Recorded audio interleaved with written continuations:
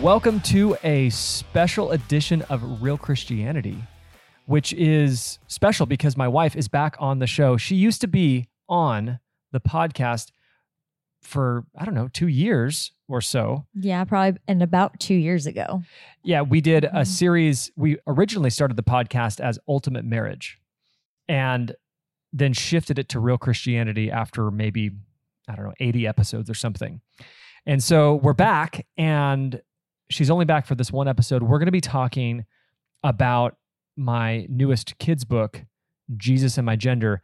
And she volunteered because she was so excited to get back on camera to interview me on this topic. Okay. It was actually... We'll go with it. Yeah. It was actually my assistant, Brittany. Yes. Who... suggested it. Yeah. So aggressively suggested.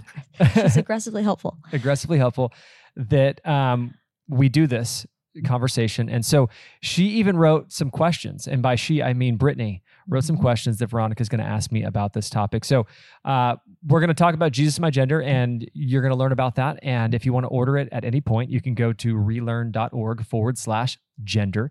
You can also watch this episode. If you're listening to it, you can see Veronica in her beautiful orange dress and can say hi to us digitally that way if you'd like to, instead of just listening. Send a hand emoji waving. Yeah, we'll look at the comments. So, okay, let's go ahead and dive in. You can ask questions and I will answer them. Cool, let's go for it. Okay, we're just going to hop right in. Thanks for having me back on your show, Dale. First question, where did you get the idea for the book, Jesus and My Gender? Yeah, I think that there was a lack of resources around the topic of transgenderism, which obviously we're seeing. Even this morning we were talking about how Matt Walsh is really hitting this issue hard. There was a lack of resources. There's so many individuals out there that are needing answers to hard questions. These parents that are going, hey, my child is being confronted with this content at school. Their friends are changing their gender. Trans theory is being taught in the public school system. They're seeing bathroom signs that have the cross gender, it's like the half man, half woman, half dress kind of icon. And so these conversations are coming up. Yeah, they're getting kind of hit from every angle. Yeah, I think I saw some stat that was saying that by the age of 5, children will have over 1,000 instances of sexual perversion. And so they're going to see that just in public, especially if you live in like a big city, right, or if you're, your kids are maybe on YouTube or on the internet. Those things kind of slip in. TV commercials, TV shows, it's just everywhere. And so we are at a point in the church where Christian parents need resources to not necessarily build an apologetic against the transgender and trans theory movement, but really to affirm biblical gender and roles for their boys and girls. And so we wanted to create a resource that was well-designed. I mean, I think that, I hope if you're not new here, that you learn that we really care about design over at Relearn. And so everything we do, we try to do well. And so we wanted to write a good book with great illustrations. Brad Smith was the illustrator on the project, and he worked really hard to make the illustrations fun. He's a professional illustrator working with some of the biggest publishing houses around. And so it's a great illustrations. And then I made it a rhyming book. Right.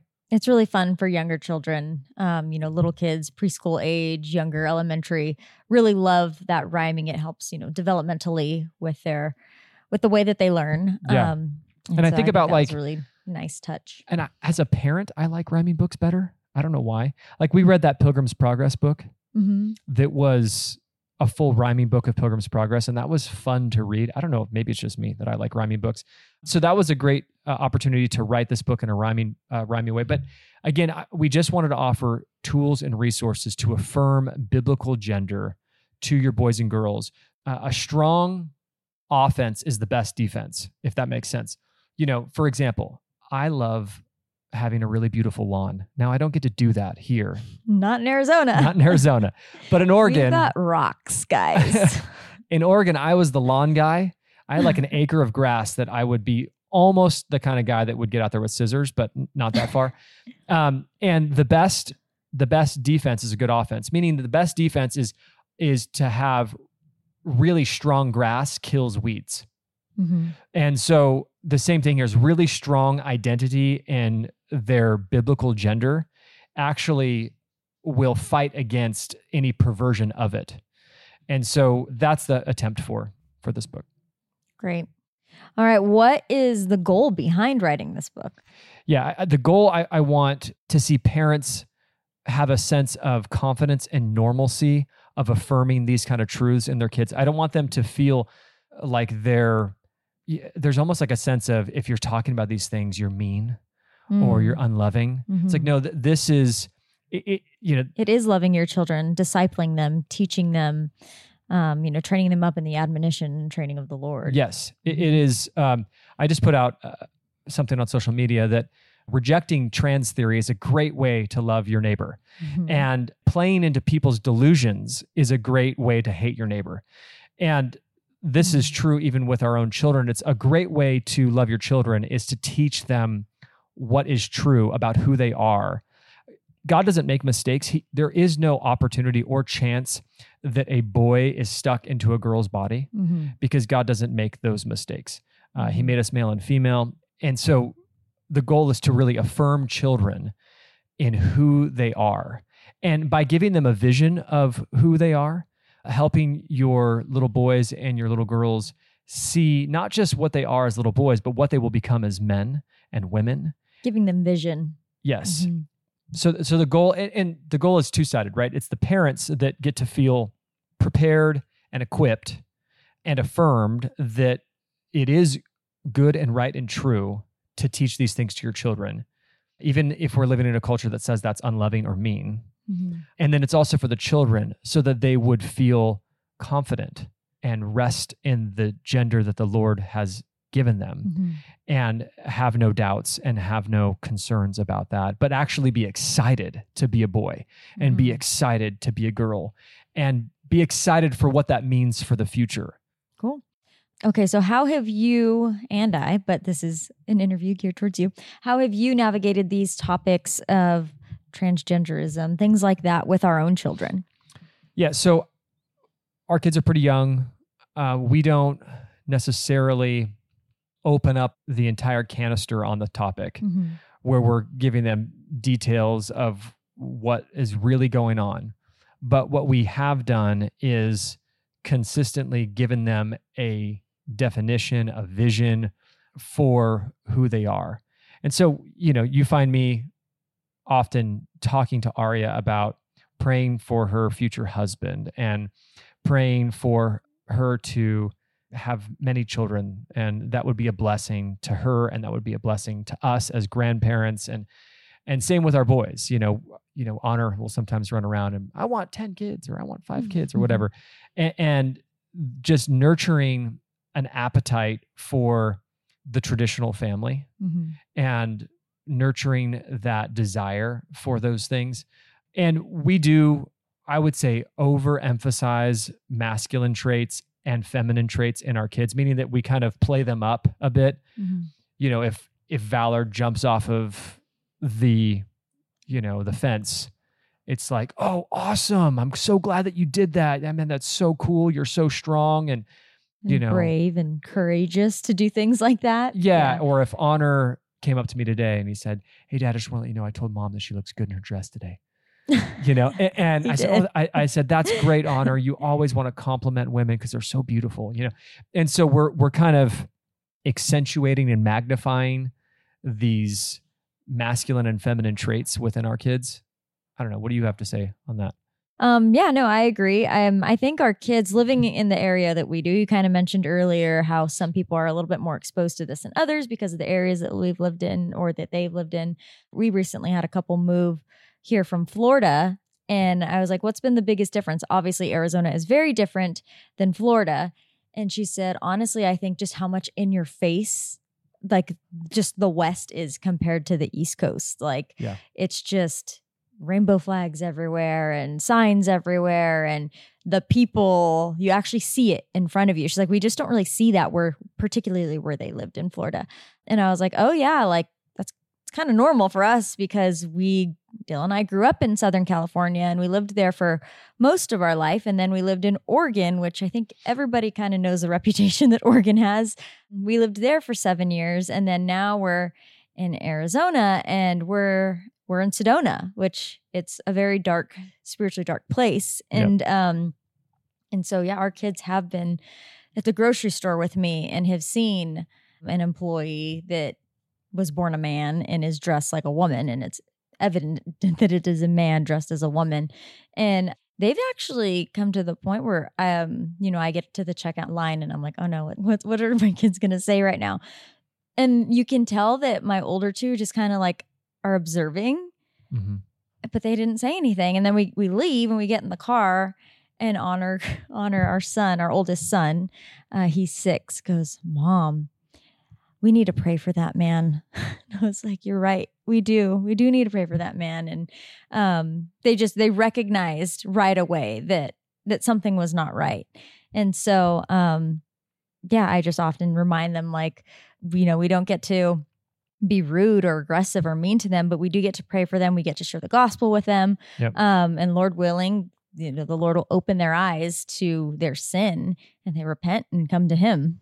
Yeah. The thing about the gospel is that when we find our identity in Christ and we actually can trust that we have a good and sovereign God who is created us intentionally for good works for the purpose of His will, even if our feelings or emotions are contrary to what is true, we can rest in Christ and rest in God. And that's the reality of the gospel. And what we need to constantly reaffirm our children is that the gospel can take the darkest, the most grievous perversion or distortion and actually make it new and actually restore it to being right. And people that in this world that have statements like, I was born this way.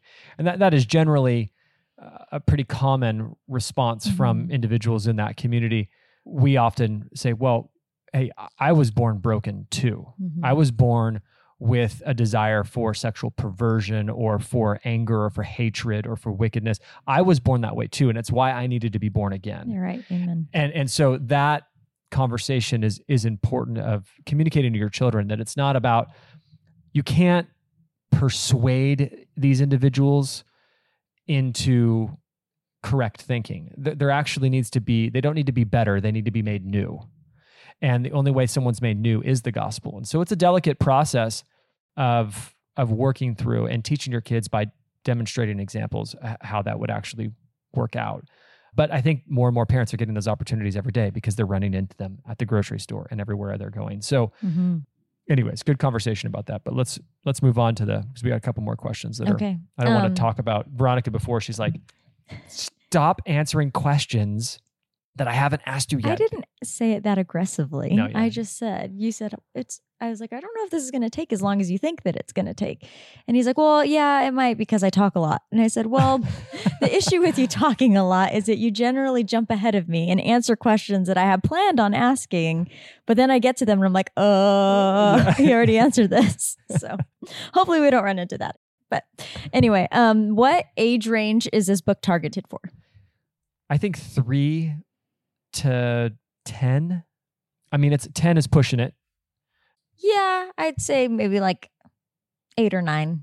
Yeah. I mean, Aria has been around. She's going to be 9, and she's an artist, so she's enjoying watching the art be developed for this. And Dad, can you read me your book? And so I think that she's already established. Well, there's a couple special touches in the art, right? There is actually. There's several instances where I have integrated our children or our family into the illustrations of the book, or just kind of things about our family. Inspired, not necessarily like that is our kid or that is our kid. It's just things from our family that have inspired some of the illustrations and artwork in the book. For example, if you're a San Francisco Dodger or San Francisco Giants fan, you will be angry because there is a Dodgers pennant in one of the rooms in there. So there's some small things like that. That's kind of fun. Little personal touches. Yeah, little personal touches. But I think this book will be formative for children between the ages of 3 and 7. I think that if you're hoping for these things to be formative in your 8, 9, and 10-year-olds, I think it'll be helpful. And another ingredient to the masterpiece recipe that you're producing of biblical thinking, a biblical worldview, it'll be another helpful addition to that. But these conversations, people, need to happen young. I think you were just reading with the ladies' Mama Bear Apologetics. Mhm. And I know one of the kind of Topics or themes of the book is parents need to be the first to talk about these things. Right. Like you don't want your kids to be addressed on these matters before you had a chance to communicate. When because they might be addressed by a peer who has 2 moms or 2 dads. Yes, Like, or addressed by someone who doesn't share a biblical worldview, Right. or someone who's actually aggressive and intending to pervert or distort your child. Right. And so we need to be The first. Yeah, the what's first proactive? Yeah, Proactive. there you go. And younger than we were. That I think is the hardest part for our generation. Yeah. Is- Unfortunately, we are having to have these conversations with our kids younger than, because I don't think I was really exposed to anything like that. Maybe the earliest was junior high. And then high school was like, there's actually gay people around. Like there was like 5 in my high school of 5,000 people. It's just, it was not nearly as prevalent as it is today. Yeah, as it is today. Well, but thinking about this, like nobody had to talk to me about transgenderism because it wasn't even a thing. I mean, it was so absurd. They called these people at that time when I was a kid transvestites, or they called them cross-dressers.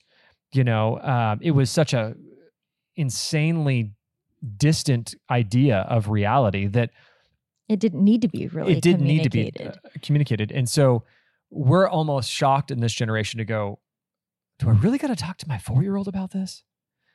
And unfortunately, because you're going to bump into somebody at the grocery store, or you already have, it is wise to talk to them. Now, again, talking to them about it doesn't mean opening up the entire bag and throwing them in there and letting them see all the dark elements of it all. But it does mean building that offense. Remember, the offense giving is the it to best them in bite-sized pieces of what their maturity level can handle. Yeah, exactly.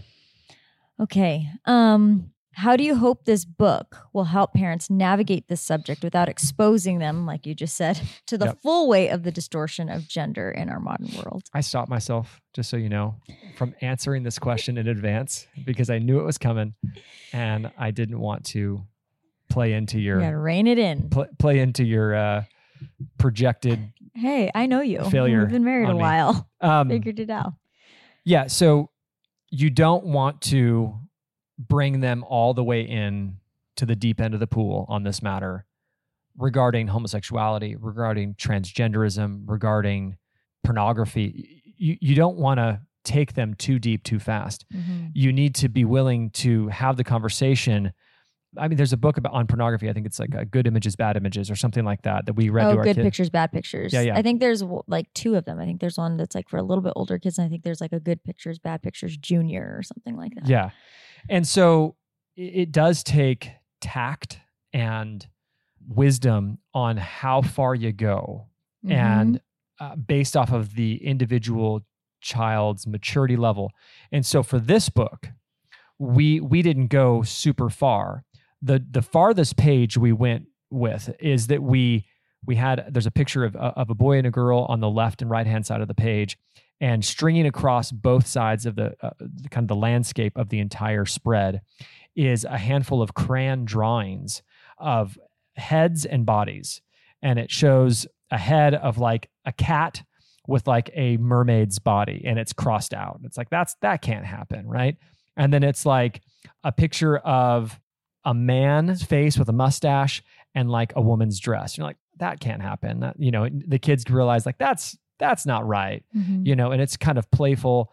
And then, a woman's face and like a guy like muscle flexing with like a 6-pack. And you're like, oh, that's not right. And so that's as far as we've gone. And there's really not even a verbalized condemnation of that in the book, but it does visually present, like, you can point out like that, like how Honor did at the grocery store. You're like, he doesn't necessarily know the deep end of what's going on, But he knew something was not right. I mean, even yesterday, we were away from where we currently live, about an hour away, and we stopped to get lunch. And we went inside and we came back out and we get in the car, and Honor again goes, "Mom, I saw something inappropriate in there." And I said, "What was it?" And he said, "Well, some guy was on his phone and I just saw a girl dancing." And he's like, "But I turned my eyes away. I didn't look."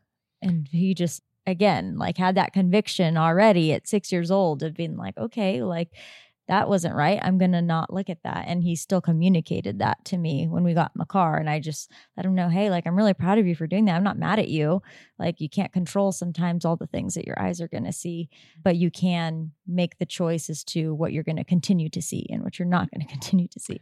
Yeah. And this is just, again, the result of constantly upholding a biblical view of modesty, a biblical view of what our bodies are to be protected and therefore our spouses. And we teach that even to our kids in again, very easy ways and general ways right now. And as they get older, they get more specific. It's also helpful when you have boys and girls, because they've is. got brothers and sisters. And so it's like the boys know that if their sister is changing or something, to not be trying to mess around with her and pop their heads in her room or something like that. It actually is. It's a pretty strict boundary. It's a very helpful thing to teach your boys about girls by using the dynamics of the home, like a brother and sister relationship.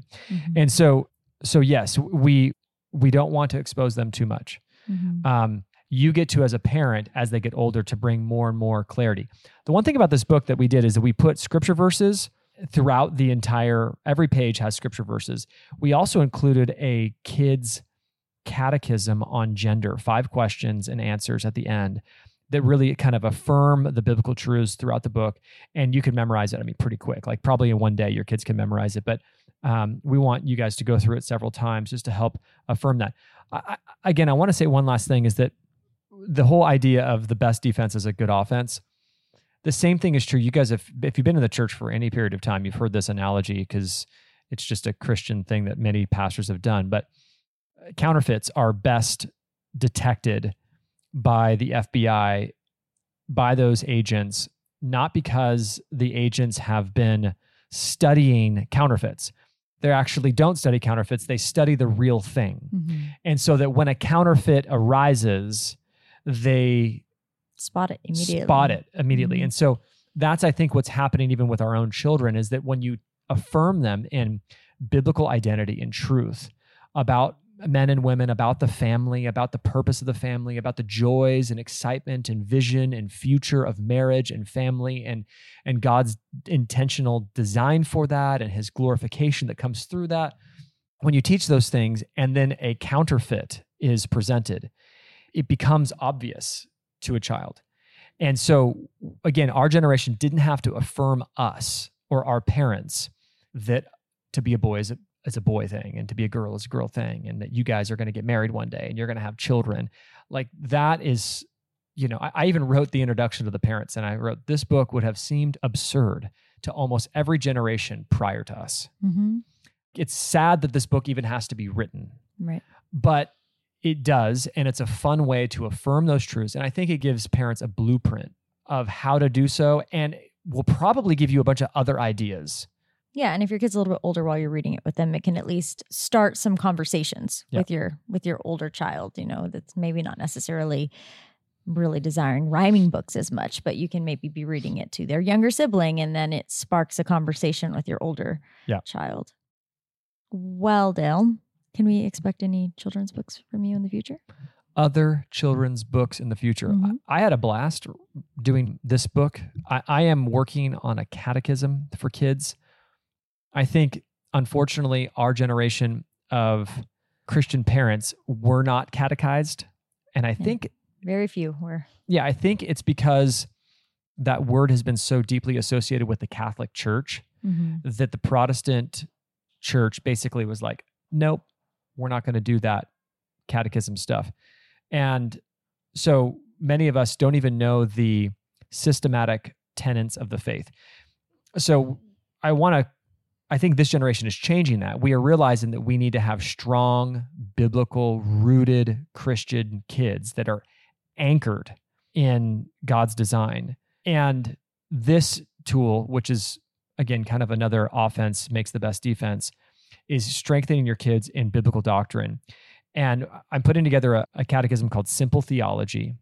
It's 100 questions. It's broken down into 3 levels, so that every question has 3 levels of answers. So for little kids, medium age kids, all the way up to like the oldest one, might be for 12-year-olds, but it's fine for adults too. Yeah. Especially if you weren't catechized and you don't understand theology and you're just kind of getting into that. I think it would be really helpful for adults if you're just trying to understand basic theology. Yeah. Basically, as you catechize your kids, you will be catechized, which is a great thing. And so those categories that we have seeds, sprouts, and vines that we call them. So your little seedlings are your little ones, and they have easier answers to the same question. And then your sprouts are a little bit older, and then your vines are your older kids. And so it's a pretty big project because the illustrations need to be, I'm trying to do hand-drawn illustrations that are beautiful and kind of a classic, nice, high-quality book. And so that just takes a lot of time. It just takes a lot of time. Yeah. And I wish that the text is almost done, but it's going to take probably another 6 months before that's even actually ready to buy. But I think parents are chomping at the bit to get that because they want a good resource that's not overwhelming. And so, yes, so Simple Theology is coming out. But for Jesus and My Gender, if you guys want to pick up a copy, and it would be really a blessing to our ministry because the book sales really fund everything that we do. I don't make any more money. Like, we don't make any more money when a book sells. So all of the money from the book sales go to the ministry. And you can pick that up at relearn.org/gender. And it'll be available if you're listening to this real time. We are printing them right now. So we're printing several thousand copies. We've had over, I don't know if it's over, but it's close to 2,000 people pre-order the book. And it'll be printed in our hands by end of November, early December 2022, and will be available to ship for this Christmas. And so if you want it for Christmas, if you want it to give to somebody else for Christmas, or, which I think people should do, is get it and put it in their local library. A lot of towns have those little give a book, take a book. Oh yeah, things. what are those little, called? Library just boxes. Little libraries. They're just like on street corners. Yes, they're just like in neighborhoods. There's one at a park here. Yep. Like, buy a few copies and stick them in there. Yeah. How do you get books into a library? Can you just drop off books? I think that there's like a board or something like that. I don't know that, exactly. Like, approves the books. But that might be a little bit more difficult unless you know somebody that's kind of inside. Yeah. But for your church's library, you can take it to your church, put it in your church's library for the kids' ministries or whatever that are there. But we just want to get this book out. So you can get that at relearn.org/gender. And we'd love to send you a copy. So thanks for being with us. Thanks for joining Veronica's re-debut to the internet. It's a new word. Yeah. And if you guys are a regular listener to this podcast, you guys can just tap the stars to leave a review. You don't even need to write anything, but if you do leave a review, it will be very helpful for our ministry. A lot of people find us because of the reviews, because we have 6,000 plus reviews. And Apple and Spotify put us high up on the search because of those reviews. So a review is a really great way to support our ministry. On that note, my name is Dale Partridge. This is Veronica Partridge. This is Real Christianity, and we will see you guys next week. Thanks, guys. If you enjoyed this episode, don't forget to subscribe. Also, would you consider leaving a review?